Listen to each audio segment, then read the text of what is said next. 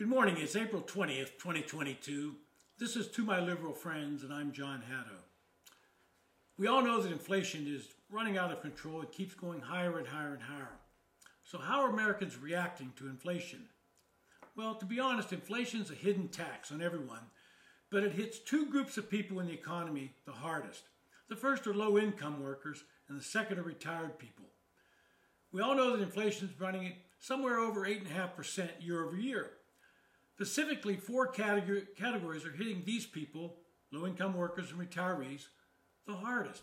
Food's up 8.8%, gas is up 49%, electricity 13.5%, and rent has increased about 6%. These are all basic needs that both low-income people and retirees find themselves coming out on the short end of the stick.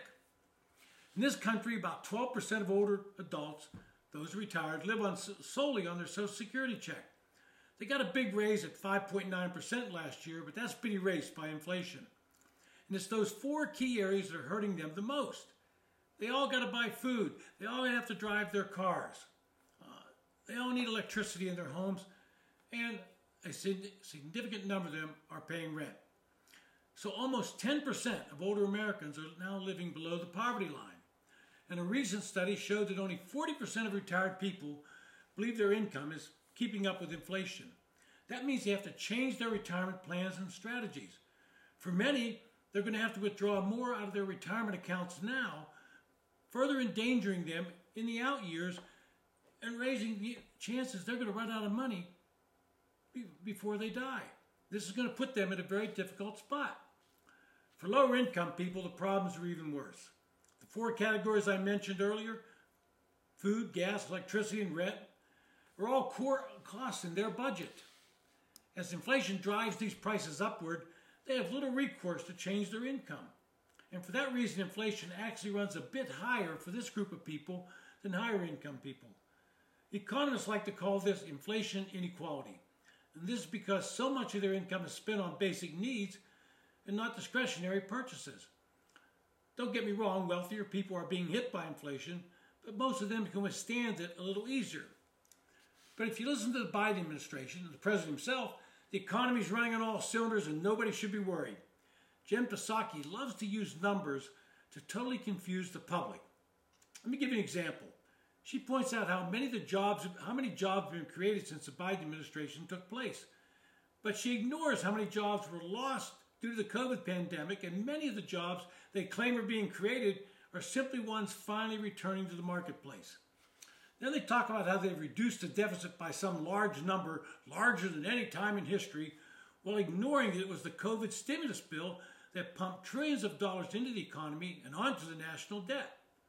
You simply can't have it both ways. If you raise the deficit to a high number for a couple of years, it has to come down eventually, and that's what finally happens, and Biden touts that as some big accomplishment. He completely ignores that the trillions of dollars that his administration pumped into the economy was also one of the root causes of our current inflation. Politically, it's been a drumbeat of bad news for Democrats. Inflation is running out of control, and interest rates are climbing higher than we have seen in years. Mortgage rates are now over 5%. The Federal Reserve is going to have to raise interest rates several times this year in an attempt to curb inflation. And that runs a danger of pushing the nation into a recession. Now, if history holds true, Democrats will lose the majority in the House and possibly the Senate. And finally, Joe Biden will be forced to negotiate with Congress on a bipartisan basis. You all know what that is. It's one of his signature bills, the bipartisan infrastructure bill, passed in 2021. How many times have we heard him tout that bipartisan negotiation brought that bill? But let's be honest, even that bill may find itself collapsing under inflationary pressure. The producer index for building materials and supplies soared 25% over the past 12 months. It's up 58% since Biden took office. And that means you get less done for the money allocated. But it was a bipartisan effort. And it's funny how Biden forgets how things get done by negotiation. But then he forgets even the simplest things these days. And we all know, watching yesterday, he can't engage in a conversation with reporters without the Easter Bunny, or a staffer dressed up like the Easter Bunny, pulling him away so as he doesn't make another faux pas. This has been To My Liberal Friends. Thanks for listening.